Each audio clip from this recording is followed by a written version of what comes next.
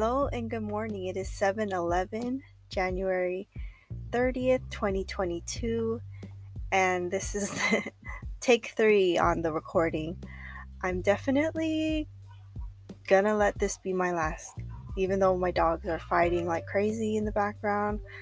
Um, I, wow.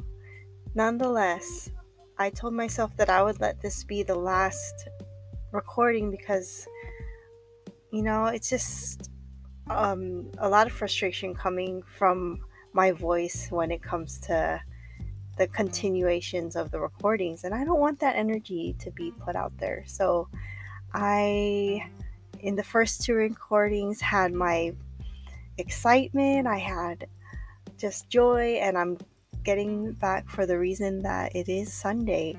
I enjoy Sundays. I always look forward to Sundays and just being able to be refreshed in spirit through sermons, through churches that I really adore.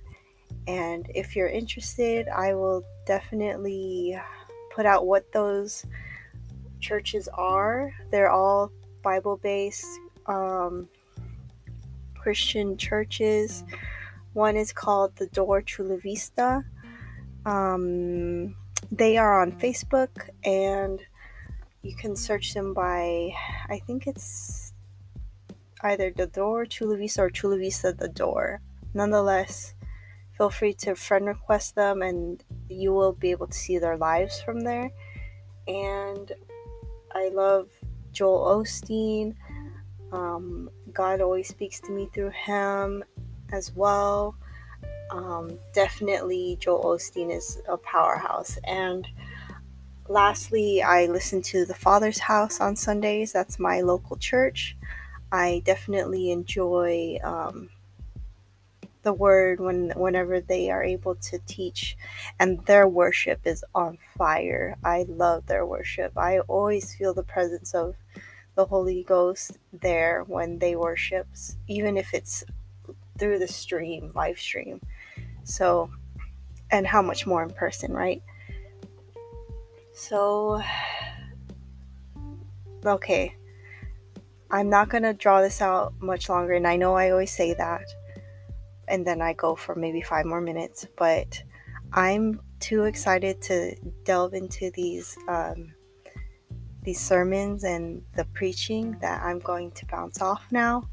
But please, I do encourage you to make this day about, cultivating that relationship with the Lord, and